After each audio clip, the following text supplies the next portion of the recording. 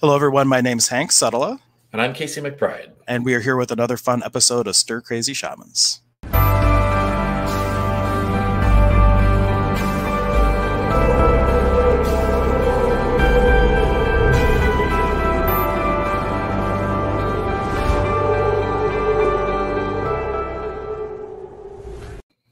So today our topic is shamanism. Do you hear the call? And the reason kind of this is up in the air for me is that we're starting the shaman apprenticeship program. We started this channel kind of an inspiration out of some of the work we've done with Zane. We never really had a full episode just on shamanism.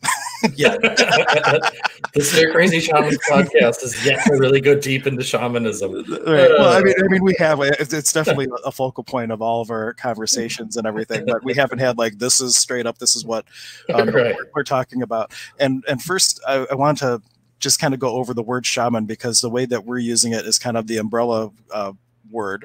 But when you get down to it, the training that I've had, specifically the training that Casey's about to start, is a very specific type of thing. So the word shaman is actually from one region of Siberia, Russia.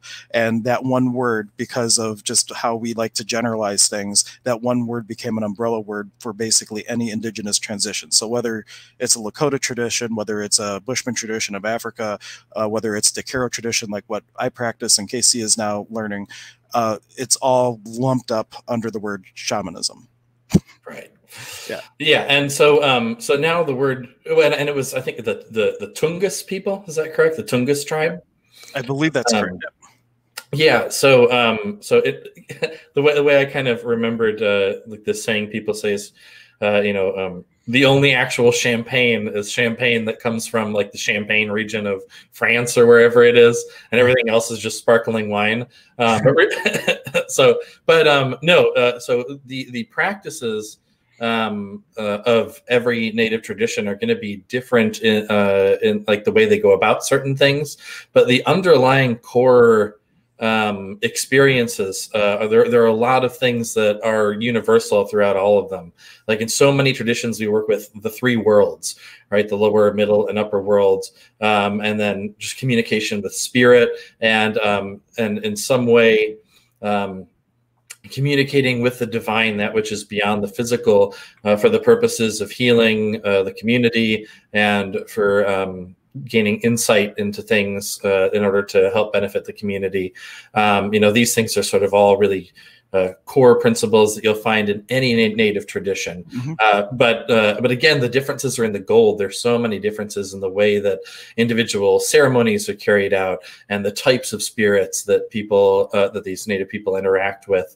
So when we say shamanism, it can refer to many different practices, and shamanism is also not just a specific shamanism is when you're journeying. That's also not accurate to say. It's many different things. But the way we use it nowadays is, like you said, just I like to say a shaman is a bridge between the worlds. I like that little phrase, in that we are a physical human who is in direct communication with the realms that are beyond physical perception, but we are still able to perceive. And so we're a bridge in that we take that powerful energy, the insight, the wisdom, the healing that we discover and find in those realms, and help to bring that into our community, whether that's just a local community of a few people we know, or like we're sharing with the world like we're doing now. But that's how we're sort of the bridge between those things. Yeah, I like to say that the shaman is the hollow bone to redistribute the life energies throughout the cosmos. So whoever you're working with or whatever you're doing, if there's heavy energy there that's out of balance, you're able to facilitate that movement of energy to take that and give it somewhere else where it's going to be light. Just like we've talked many times on our calls about this concept of hucha. That's from the tradition in Peru. Hucha just means heavy. But it's a matter of perspective, because it's not good or bad. It's just heavy based on where you are. So you take that heavy energy, and that heavy energy somewhere else in existence is light. And so I think it was Elizabeth Jenkins, one of the folks that Zane was kind of learning with at the same time. She would say that angel poop is light for us, as our shit is light for the underworld. So it's all a matter of point of view, not good or bad, just different. And by just moving it from one place to the other, now it can be a service and a contribution to something else. Yeah, and I was just working with a friend who I've been teaching and I've been guiding on shamanic journeys for I think over 2 or 3 years now or something. And he did a couple journeys where he worked with the lower worlds, but he'd never really gone into depth with working with lower world energies. And yesterday the whole journey was in the lower world, and he was really addressing some of the heavier, more dense energies there. And so he came out of it, and but he said something kind of interesting. He's like, I asked him how he felt, and he's like, I feel really heavy. And he's like, but it's not bad heavy. It just feels like a denser, like heavier vibration. It's like it's loving and it feels good, but at the same time it's heavy. But then I did realize there were certain things we needed to sort of shift so that he was back up to feeling the lighter vibrations. But yeah, we have a lot of misconceptions, especially when people just hear the term lower worlds or underworlds or heavier or dense vibrations or lower vibrations or whatever. We have these concepts of like, oh, that's bad. Or that's evil or something, especially in the West, where we associate terms of like underworld with like, places of damnation or whatever.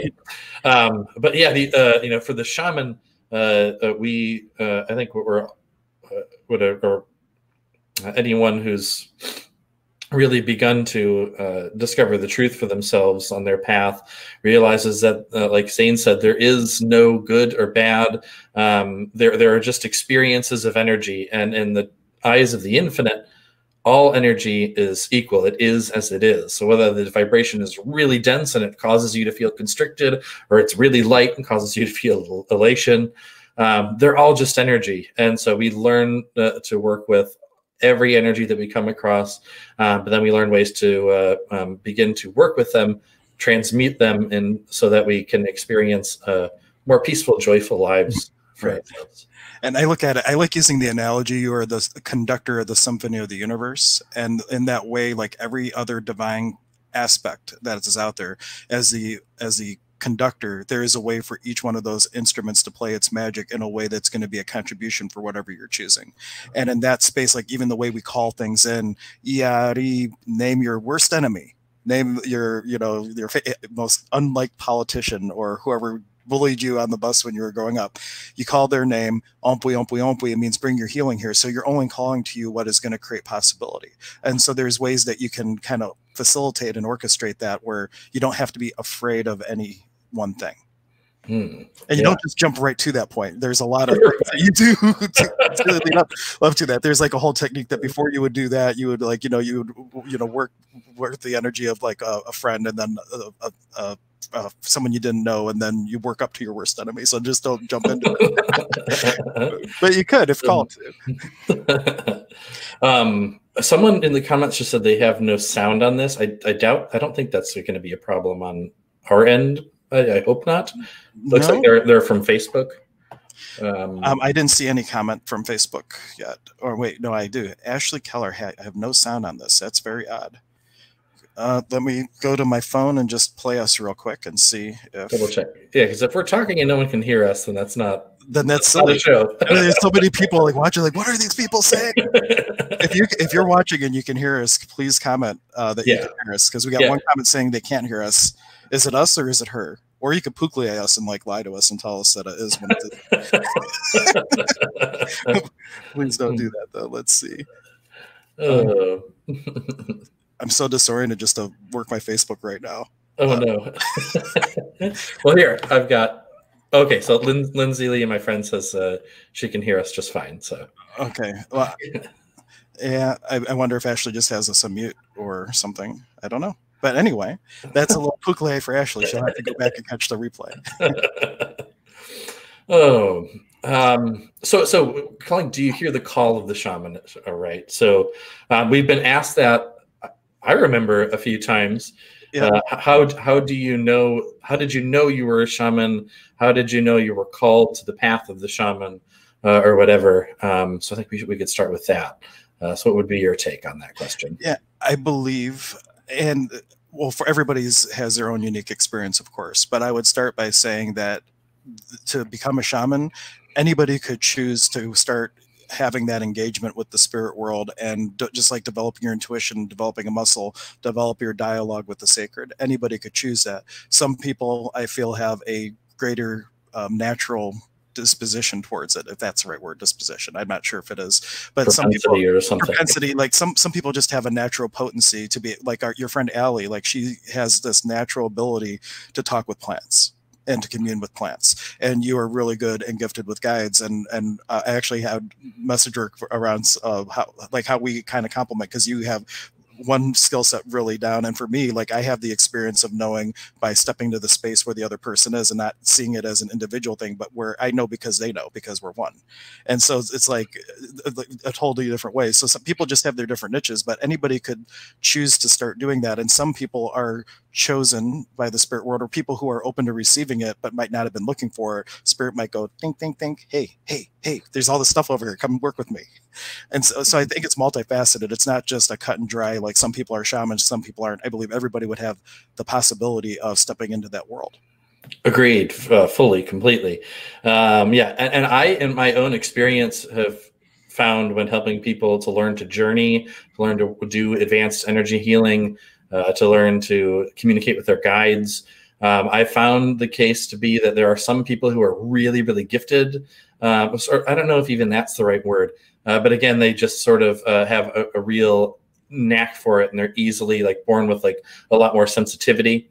And those people, without really having to try or practice all that much, they're off journeying, having experiences with a lot of ease. And but those people sometimes, almost maybe because they don't have to work for it very hard, they don't stick with it, and they don't actually put in the training to further develop that, and they get distracted, and they may not really go very far with it. But on the other side, there are some people who have a lot of difficulty in the beginning. They can barely feel the sensations of energy. They're really blocked internally as far as being able to communicate with guides or do any kind of energy work.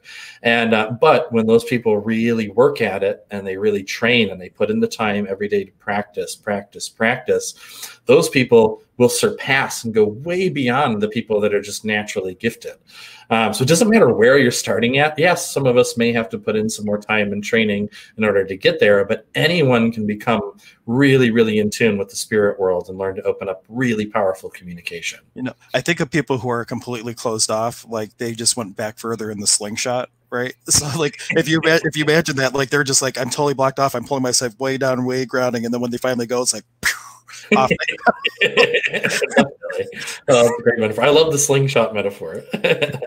That's how I felt like when I really started to get training. Well, I mean, I was always intuitive, but when I was at my worst, when I was trying to medicate my gifts away, and I was like a full-time professional drinker, I remember that as I came out of that haze and I really started to focus on intuition and developing that's what it felt like. I felt like I got rocketed, and they even use that word in the program. They say you will get rocketed into the fourth dimension.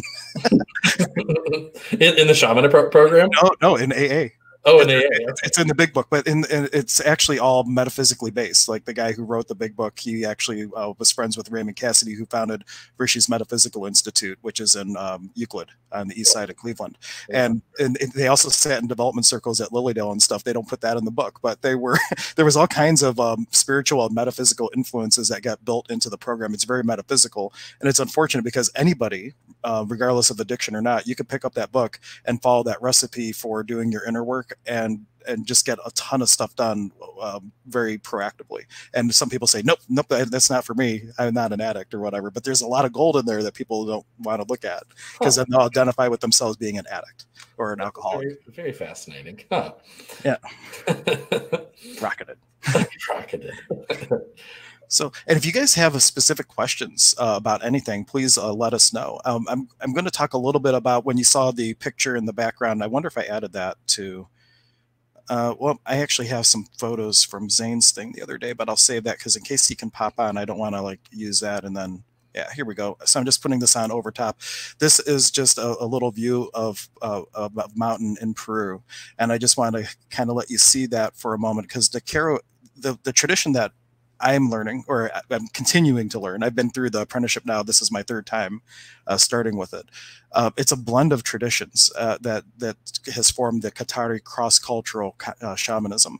And the one that I really like to talk about is the Q'ero specifically, that lived way up in the mountains, that when the Spanish came through and conquered, they couldn't go that high because they got altitude sickness. So they kind of just left those people alone.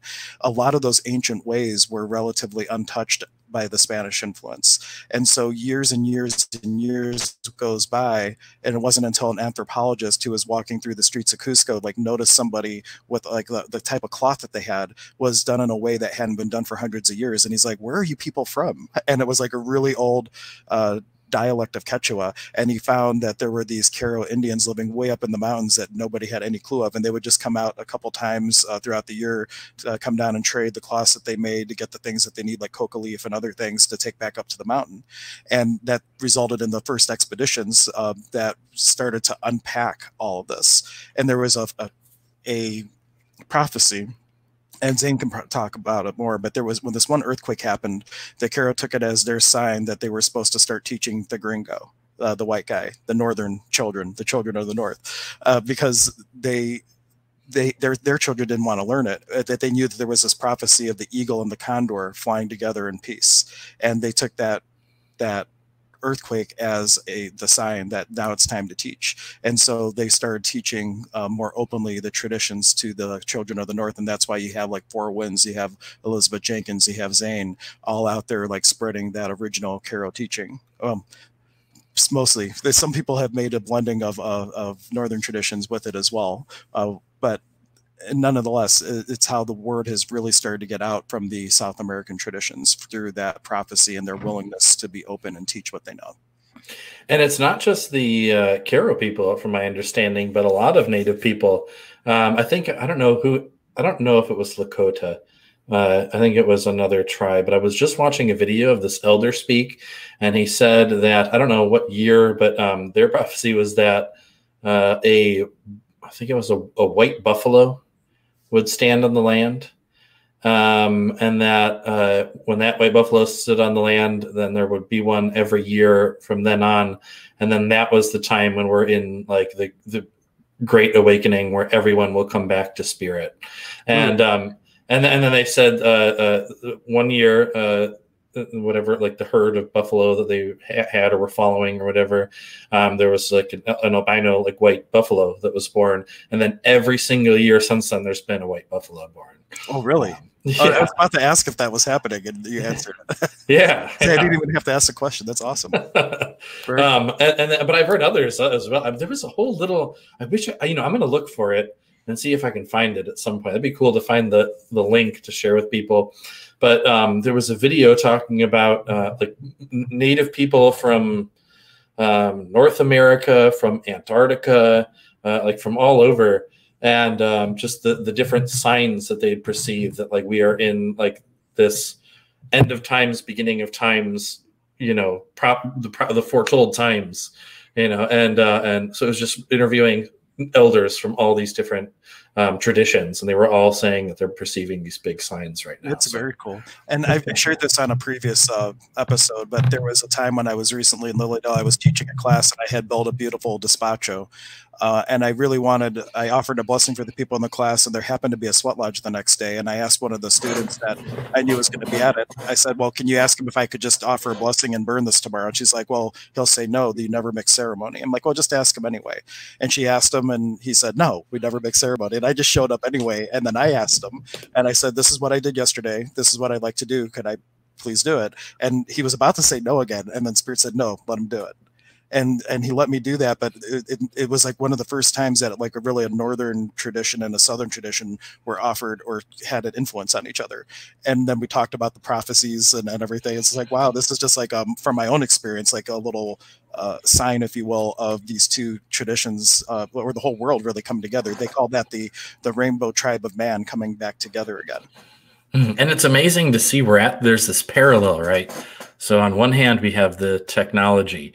We're more interconnected through technology than ever before. And there's kind of two sides to that, where some people are sort of drifting further apart and then going into the world of technology. But also at the same time, there's more and more people discovering more about all of these different spiritual traditions that they wouldn't have had access to before. And then people are starting to have experiences of spirit that aren't just specific to their own tradition, their own upbringing, but of all these many different traditions from all around the world. And then they have people they can talk to who are also having these same experiences. So I think like on a physical level, we have this network of communication. And then on an energetic level, there's also this like uprising of more and more people that are waking up, discovering the old truths, and are holding that vibration so that more and more people can easily ascend and rise into that vibration as well. And that's like, I feel it coming in waves, right? Like there's a wave of people that sort of wake up, so to speak, and answer the call of the shaman or whatever it is. And then they hold that space. And now the people who were ready to wake up but weren't quite there, because that energy's there, they can then come and wake up, and now there's more, and the next wave of people can come and wake up. So it's kind of like an exponential growth kind of thing, and that's why so many people feel that we're coming to this big climax right now. Right. And I would challenge anybody who doesn't think they've had an experience of shamanic energy or anything like that. I really challenge you, go back through your experience. Like I think of my father-in-law, and my son, he loves telling the story. I'm so happy he remembers it. But my father-in-law is like closed off to all this. They thought that he's an atheist, and they Googled me before my wife and I got married, and they literally thought their daughter was marrying a lunatic.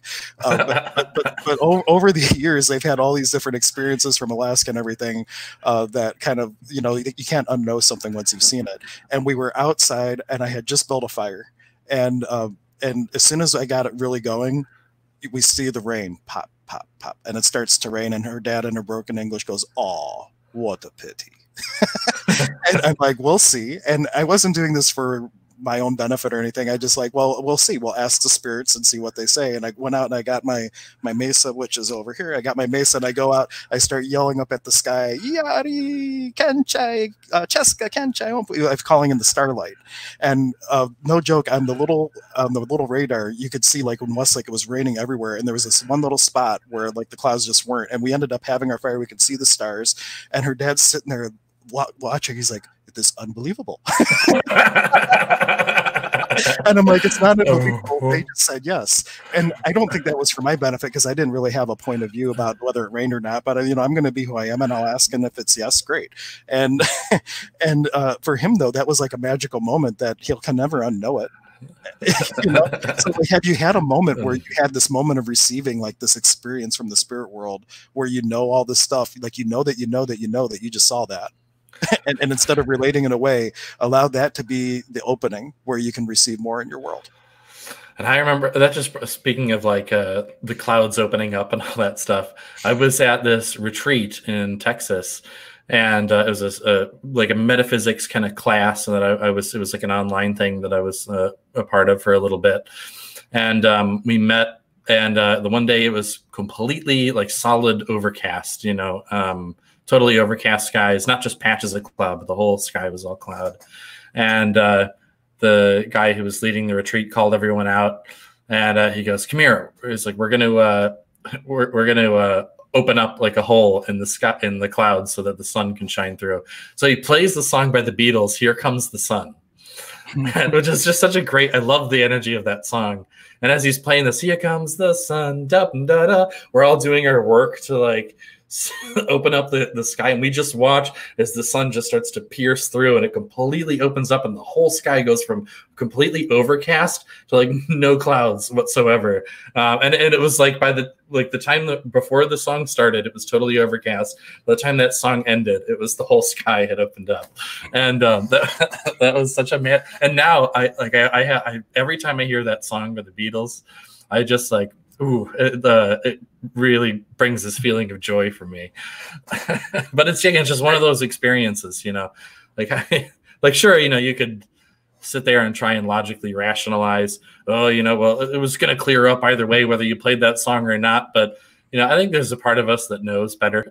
Well, but the ego desperately tries to convince you otherwise, because when you're functioning from past data, when you're functioning from your history, it's all stuff that the ego knows, and the ego's job is to keep you safe. So it would rather you choose the worst day of your life over and over again because it knows you survived it, than for you to step into a new possibility that it doesn't know the outcome of. So right. to put the ego on the shelf, like the ego has a very specific very specific purpose, which is to have us be like have the skin of the water balloon so we can be separate from the ocean, right? So we have our individuality, but at the same time, be individual, but step into that possibility and not let it trick you into picking the same old stuff again.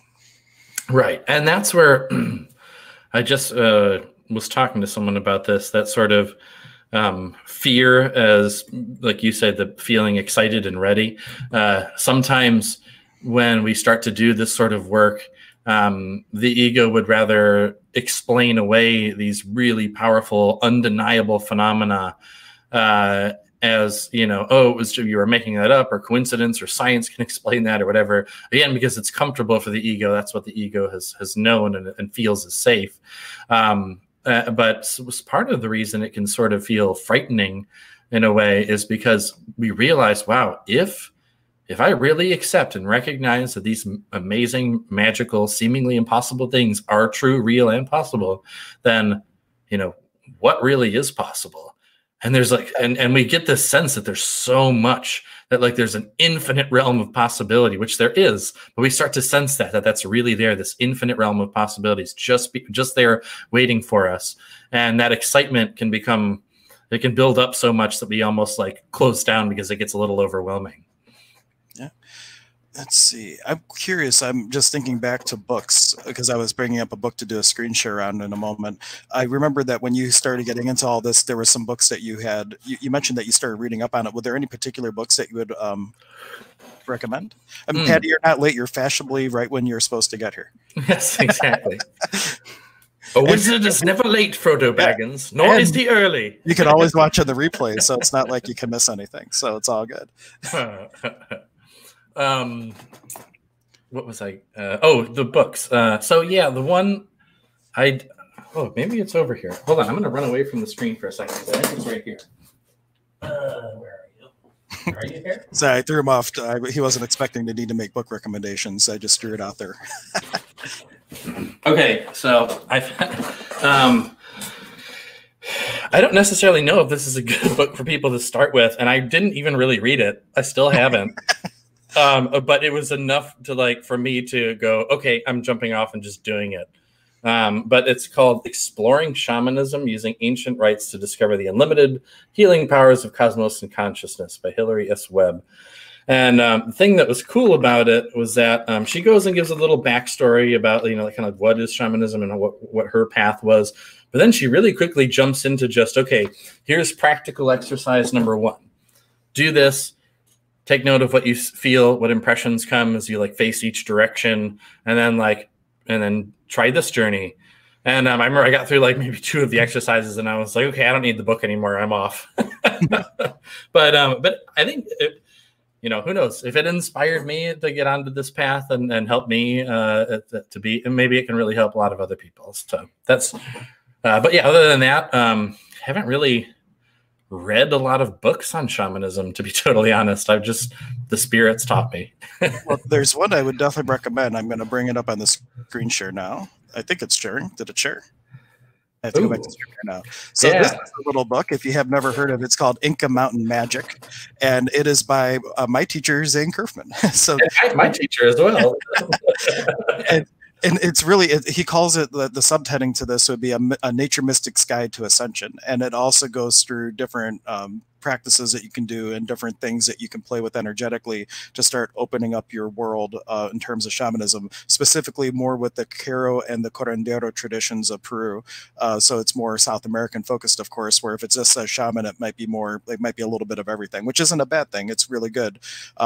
I personally like having one unbroken tradition, as raw as you can get it, and then fill in with all kinds of other things. So you have like one thing from beginning to end that was as true as it could be today as it was 1,000 years ago. I just personally like it. And then you can still bring in other components, but you got that one lineage where you can kind of plug things in and see how things relate and how they're different and that kind of thing. Where if you just have a hodgepodge of everything, it's hard to do that because you don't know what's from where. Yeah, and doing the opposite for me, I think it's going to help so much because I do have sort of all of this knowledge from spirit and from other places that came from all over. Now I think this is going to help me to like structure all of the things that I've learned and know I've been practicing, and so that it'll help me to like really develop this laser-like focus of my practice and to go so much deeper into what I'm already doing. Yeah. So I'm really excited. Yeah, and then this was from, I think, 2016, the link I'm about to post, but Zane came on and we did like a webinar, and then we just have it on YouTube, and I'm going to post a link. And the beginning part, it's kind of talking about the history a little bit more than what we're talking about right now. But he does one thing with the rattle and walks people through a energy process called the Saman Chikui, which is the more sacred way to say Father's Reign. And it's a whole way of being able to rinse your energy bubble and your whole totality of being with this energy of Father's Reign. So I'm going to post a link for it. If you're interested, you can hop about midway through, I think is when it starts. I forget exactly. But it was just basically me interviewing Zane and him offering a bit of a slideshow presentation on the tradition of the lineage that we're practicing mostly. Is that the one that was embedded in the Shaman's Apprenticeship? It is. Okay. Yeah, I really wanted to watch the whole thing. I don't know if it was my internet connection or whatever, but it was so choppy and broken up in the audio that my mind couldn't deal with it. Oh no, that was I think you're thinking of when I was trying to do a live stream and my Mevo thing wasn't like it was a thing that I was doing. I think. No. This was it was like a PowerPoint presentation type thing. Well, if the audio sucks, we'll do a new one, guys. Let me know. I've had this for 4 years and no one's ever told me the audio sucked before. What was I going to say? Oh, that book. Now, would you recommend? I know this is more just a personal question for me because I'm curious, but would you recommend, like, for example, I pick up that book and start to read it, or like go through the apprenticeship and then read that book? If you had to give just I have only glazed over the book myself. Okay. But the parts that I've read, like now, granted, when I read the book for the first time, I had already been through the apprenticeship. So I use it more like a reference, like when I don't remember what a word is or something like that. I'm like, grab that. I had to flip through there. There's a glossary of terms in the back, which has been like my gold for Quechua words. Yeah. And then through the program too, we learned there's like this one really long calling in the directions prayer that he has in Quechua, that we have a video of him like going slow and like saying it word for word. And it's like also a great way, like you don't have to learn the Quechua. Let me say that first. English works. But it's fun to learn the Quechua. Right.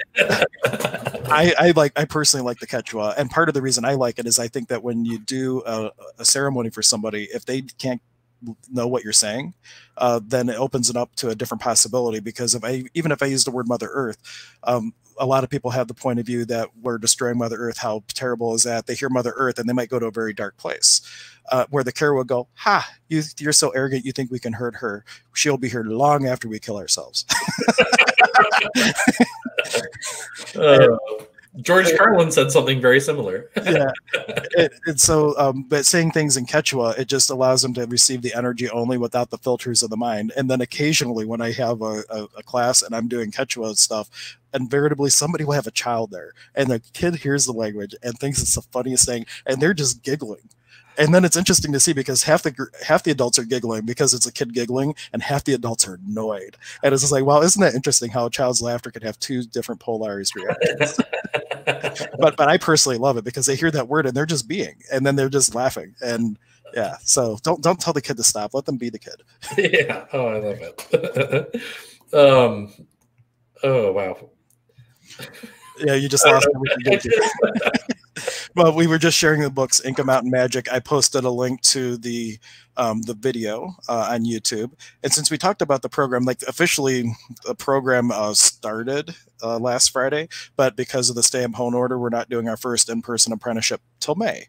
So if there's interest in that, I will post a link for it too. But we're doing like a 6-week virtual thing, which is a standalone introduction or a lead into the actual in-person work. So no matter where you're listening to this from, and Zane's never taught a class like this online. I'm very excited because normally he's more of an in-person person, but I think the whole situation has really shifted things to be more and more virtual.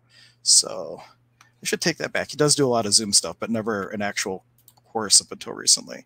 So here is the link for connecting to the sacred that I just posted. And then there's a link on my website too for the whole program if it's something that inspires you. And if not now, 2 years, we'll do it again. It's every 2 years. So. And then there's I don't know if I'm supposed to, it probably doesn't matter. There's a master level to it as well. That's perhaps a bad name. In between every year, we do what he calls the master level teachings, but it's not really master level. He's actually teaching the 3rd level priesthood from the 4th level perspective. And so in this tradition, there's a whole bunch of different levels of priesthood. And the virtual class that we're learning, the Navigating the Sacred, it's actually based on the 1st level teachings, which I've never seen him teach before. But at the end of that, you get the Tehuanthin Mesa, 4 Corners Mesa that you'll build for yourself, like a little medicine bundle. And come back thought. And then the level that we're learning with all the initiations is the 4th level priesthood. And the idea is with the Ultima Sayok, you could do a ceremony 100% wrong and still get the desired result. The Pampa Masayok has a lot more fear in their world, or they work more reactionary in a sense where they think that if you don't do what the Apus tell you, then they'll punish you. And the Ultima Sayok says, why would they do that? They're our friends. 2 different points of view, and they don't look at each other as bad or worse or anything like that. They're just different, and they each have a medicine to offer depending where a person's at. But the master class is teaching the 3rd level teachings, but he does it afterwards because he'd rather you go through with the perspective of the 4th level Ultima Sayok than start with the 3rd level and then need to get you out of that area. Like you start here and then you dip into it, and that way you can see it but not get drawn into where the Pampa Masayok would be energetically. That makes sense. Yeah. Oh, it's all so exciting. And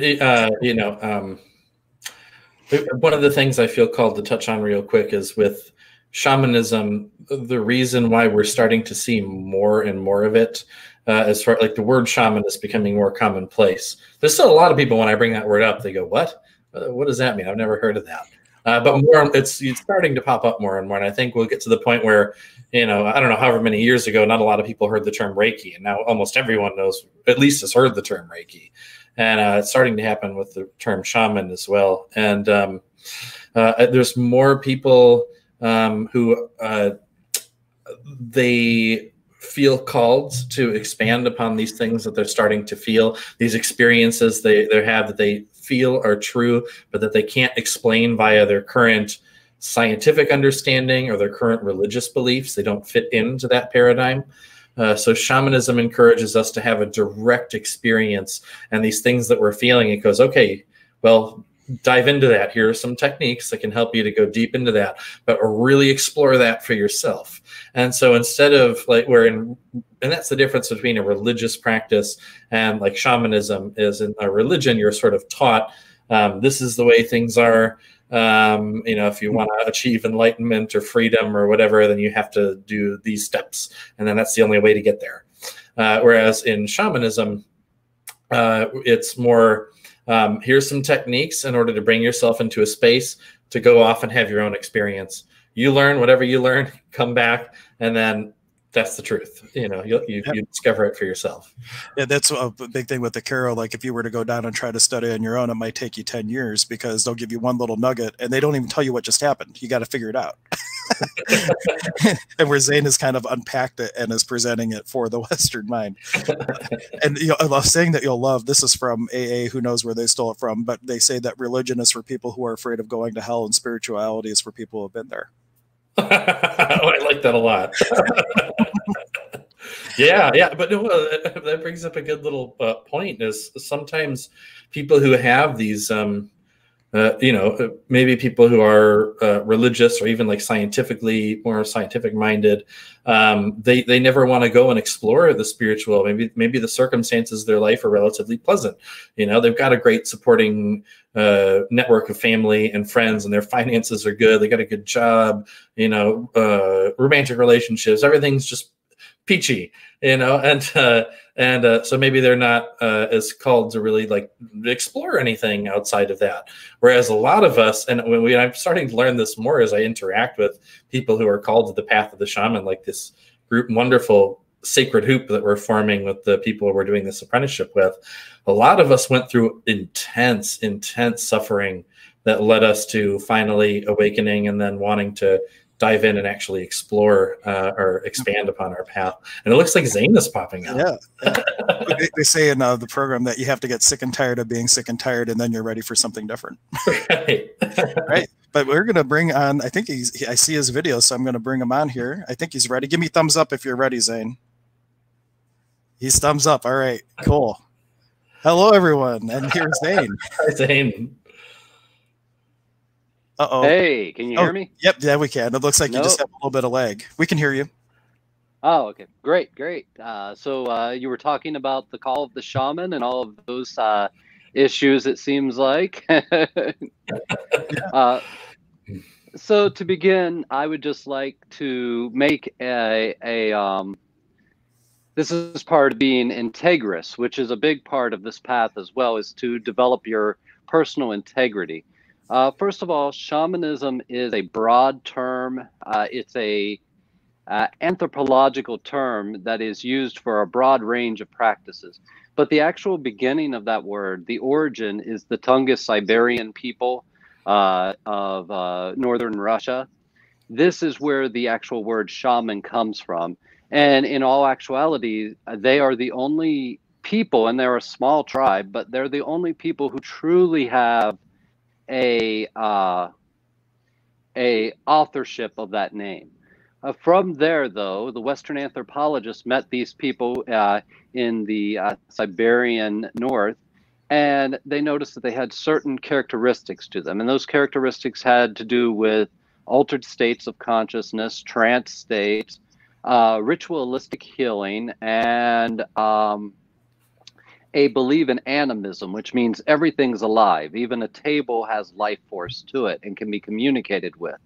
From there, they traveled, of course, eventually to the New World. And in the New World, they noticed people who were having practices that were very, very similar to these Tungus-Siberian practices. They used different ways of going into trance state, including drumming, rattling, use of psychotropic substances to create an altered state. So they coined them this kind of shorthand for that type of tradition, and they called them all shamans. Of course, the true shamanic traditions are only from the Tungus-Siberian region. But because modern anthropology has made this distinction, and many of the medicine peoples of Central America, Mexico, South America, and even North America have adopted this term for what they do. But you will find, especially in the North American traditions, that most often they just call themselves people of wisdom or people, medicine people, folk healers, things like that. So I just did want to make sure I pointed out that little difference. Even in these cultures where shaman came from, the term is not used lightly. Never does the practitioner of these magical arts refer to themselves as a shaman. Rather, the community refers to them as a shaman. And early on in my training, I always referred to this as mystical, as the mystical work of the Andes, the mystical work of Peru. And eventually, through my students, they started to call me a shaman. They started to refer to what I was doing as shamanism, and it started to be promoted as such. And that it follows the anthropological shorthand for all these practices, but there are some really unique differences.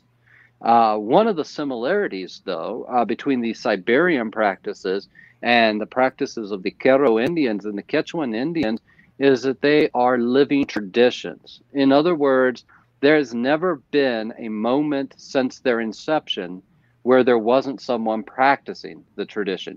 It never fell out of practice, so they continue to be living traditions that have been passed down since time immemorial, from grandfather or grandmother to grandchild, in this way.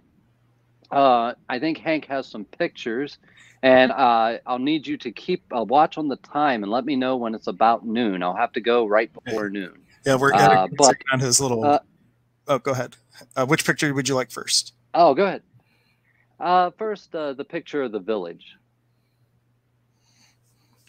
So this is a picture of the village that I'm a part of the community of, where my goddaughter lives. And this is in the Kero Nation. And this village is called Kiko. And that mountain you see behind there, that is Kikokutu, which is one of the sacred mountains of the Kero region. And as you can see, there's no electricity. They live high above the timberline. There's no real modernization to their lives. They do have some boom boxes with batteries, and they have some solar power that allows them to have light bulbs, and they have a Spanish school in many of the larger villages. Now, their way of life is pretty much the same as it has been forever. The women usually wake up around 3 a.m. to start a fire so that they can have breakfast. There's no forced heat or anything like that. There's no electricity. If you get harmed in this area, you are at least a 7-hour hike from the nearest place where you could get picked up for a 4 or 5 hour drive to get into a city center with a hospital. So they rely on their hompekarunas, which means healers, which are a type of Paco, and they rely on those, and Paco means nature mystic, to still perform the healings to this day. So we're talking about an unbroken tradition based in practicality that has had very little Western influence, some, of course, and that is not a problem when it comes to this tradition. You have a picture of my family up in Keros. If you could post that. Yeah, this is my family, Maria and Justo, and their children. And the little baby I'm holding is my goddaughter, Lorita Aline, who I got to also name. And I look forward to being able to go and visit again, though it is a whole expedition to get to Keros, because you have to hike in everything you're taking. And there's no trails that you can ride a motorcycle or a car up. You have to truly hike them on your back and on llamas to get them there, and some pack horses. And how long did you live? I was going to say, how long did you live with them? It was a tour of all of the Keros. I was invited to come and work with the medicine people there. So it was a short period of time in that village. We keep in contact, though, but there is many, it's both a financial strain and a physical strain living at those altitudes. So you take it at whatever amount you can at that time. Altogether, I have been learning the tradition for just a little shy of 20 years. Oh, wow. That's awesome. Yeah. So I also heard you talking a little bit about the traditions that we cover in the apprenticeship program, and I did want to touch on some of that. My main initiator into the path was a man named Juan Nunez del Prado. He's in the center there in the red jacket, and as you can tell, I am an extremely young person at that time. You're still young. In my early 20s, though. And he was my initiator to this path, and from him I inherited two traditions: the Kero tradition of Inkari and the Huascar Cusco tradition, which is a royal tradition from Inca Huascar. Both of them are actually royal traditions. Since then, with my time in Keros, you will see on either side of me there two other pictures with some other people. The one on the left side is Don Marcus Apaza, who is a very powerful priest of the village that I am a part of, and he is he is one of my Kero teachers. And on the other side, you will see Danilipo Gespi from Chakrapata, which is where the sacred mountain Wamalipa, which is right behind us. We had just finished some initiatory work there. Wamalipa is right behind me. And he was El Presidente of Keros. Every few years, they select a president of Keros. And during this time, he was the president of Keros. That represents more of the Inkari tradition of the Keros. Then across the bottom, you're going to see a few other people. You're going to see my teacher, Don Clemesio and Don Alberto. And these are our teachers in the Cori Lasso tradition. And I have stayed in Don Clemesio's barn and lived in the village there. And it is something beautiful. I might post a few videos from that time because it's very gorgeous there.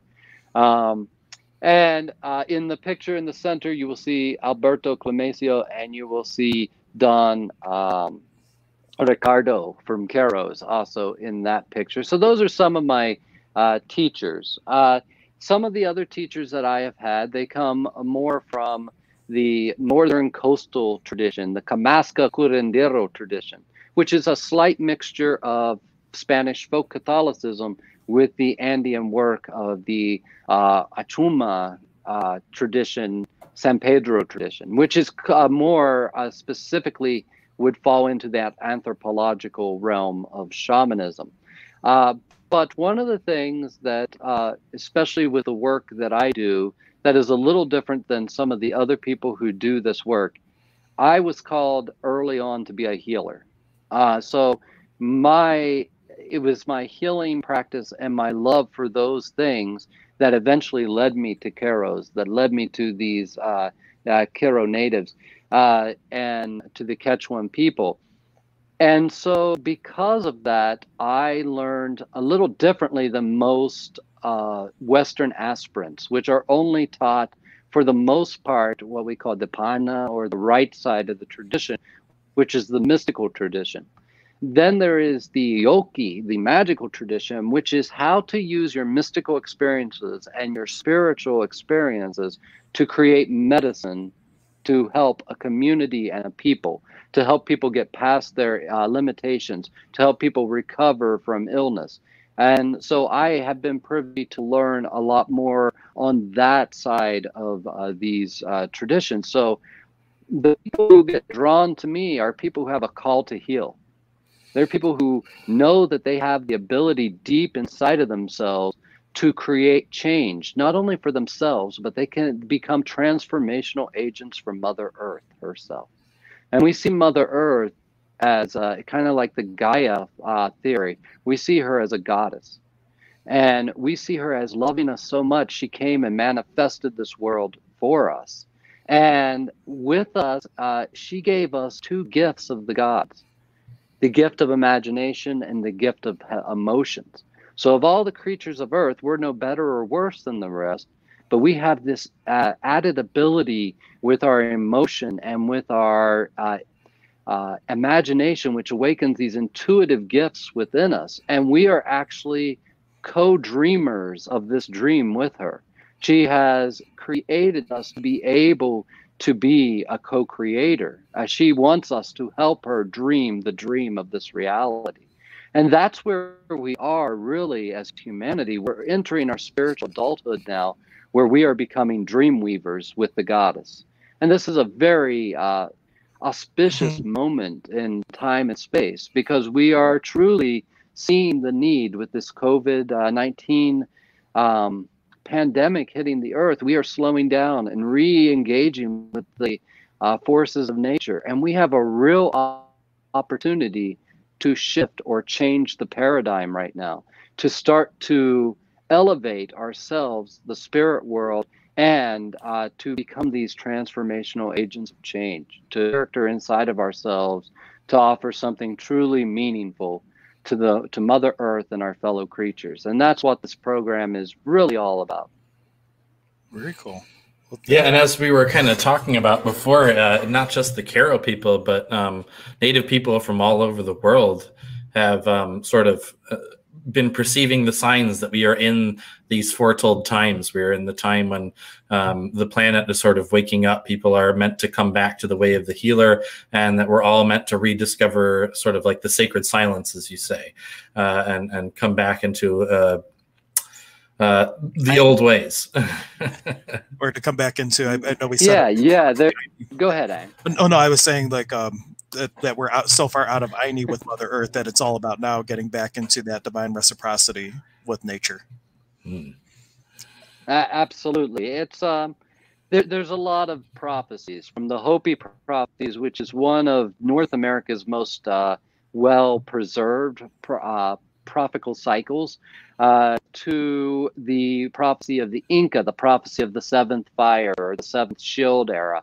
All these prophecies point to a time when there would be something of earth changes that would cause life to be altered to a degree. And that would open up a doorway for us to enter once again a golden age of humanity.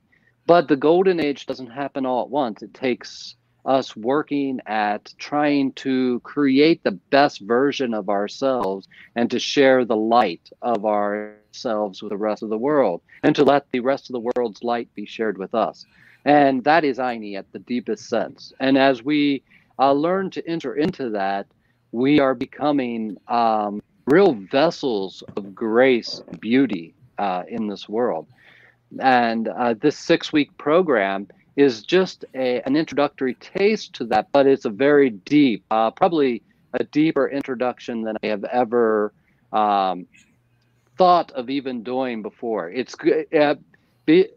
will differ from the traditional apprenticeships in the way that we won't have one-on-one personal time. But outside of that, it's going to be so close to the traditional way these traditions are passed down, because we're going to have weekly intercommunication. We're going to be able to talk about dreams we've had in between sessions. We're going to be able to truly develop ourselves, where the apprenticeship program, especially here in the West, like we have been doing, is a very deep exploration, but it leaves a whole month for people to integrate one lesson that they have been learned. Well, several lessons they've been taught in that class.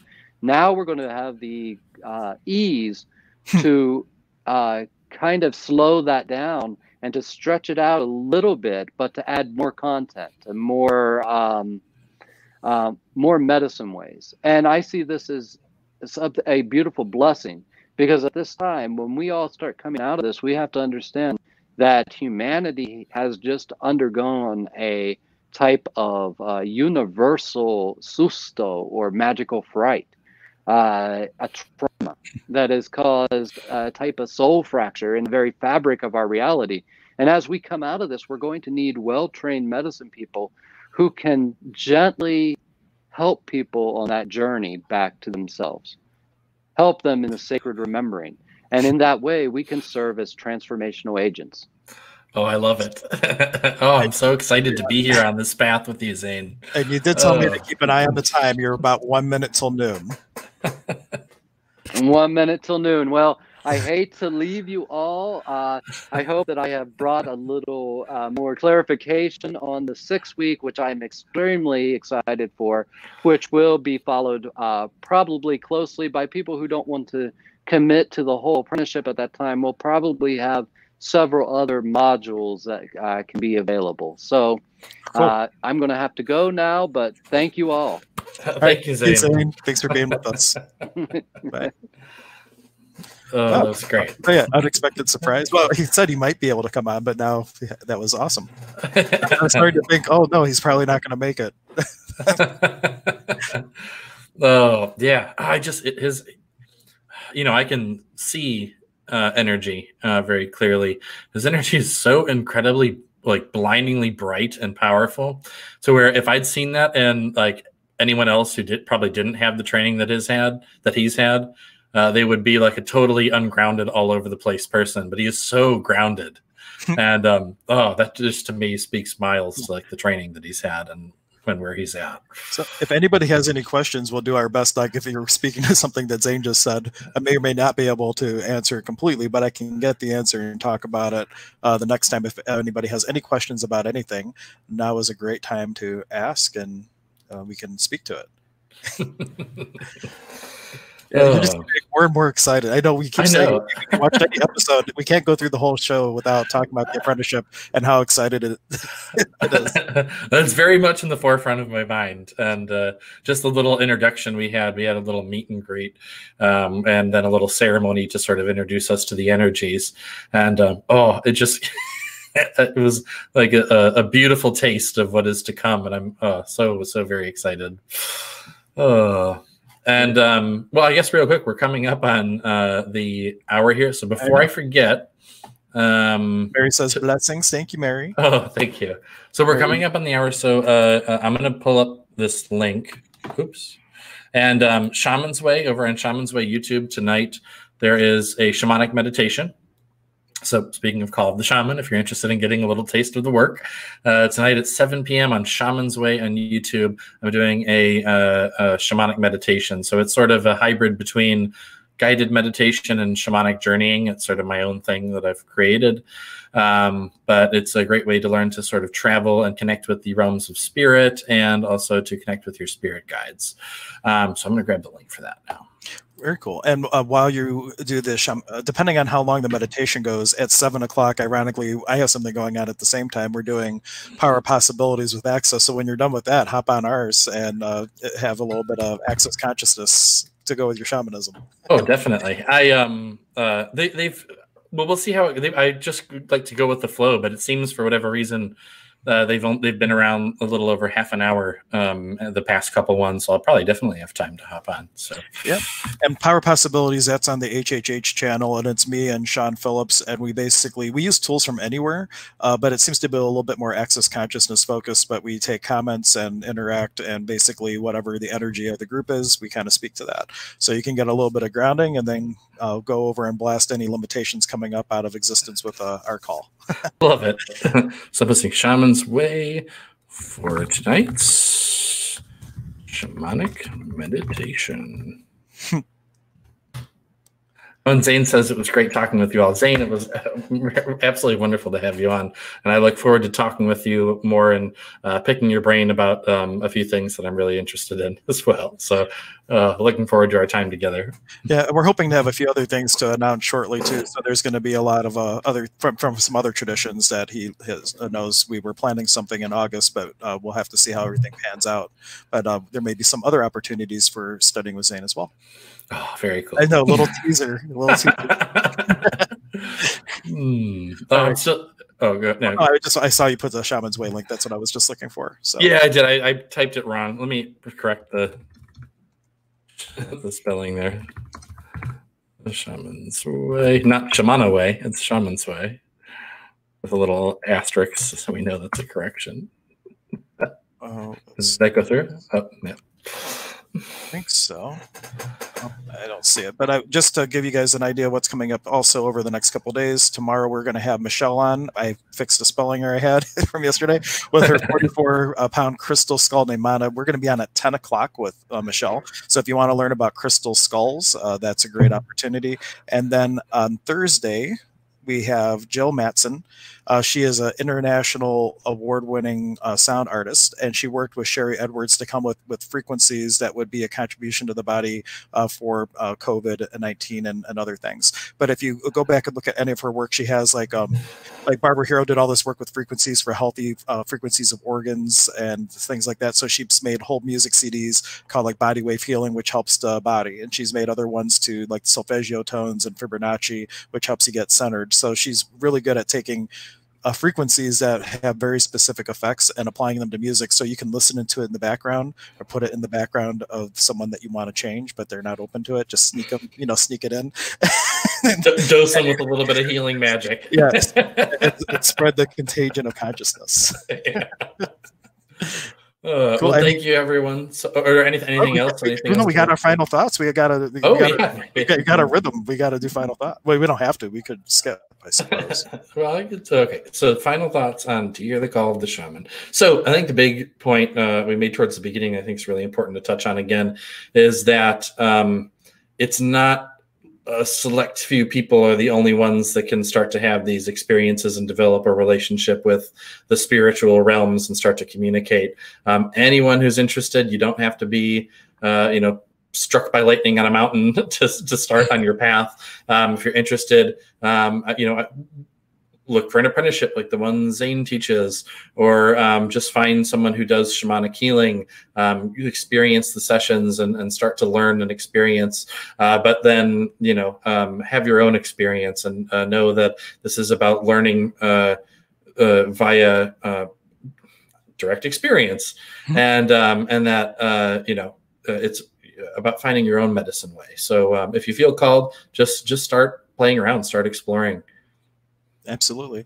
And for me, I would say if you have been wanting to learn shamanism or to take up a spiritual practice, stop wanting, which means to lack, and start choosing. Choose anything. The second you choose, 10 seconds later, you can still change your mind and choose something different. But if you're in the energy, haven't chosen anything at all, then you are literally in the want of it, which means lack. In 1940 something, they changed all the definitions, and we use the word want interchangeably with the word desire, but the energy is very different. So if you're wanting, stop wanting, start choosing, and then you're going to receive it in your life.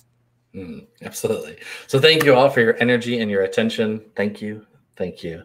Thank you. A Nike, a Nike, a Nike.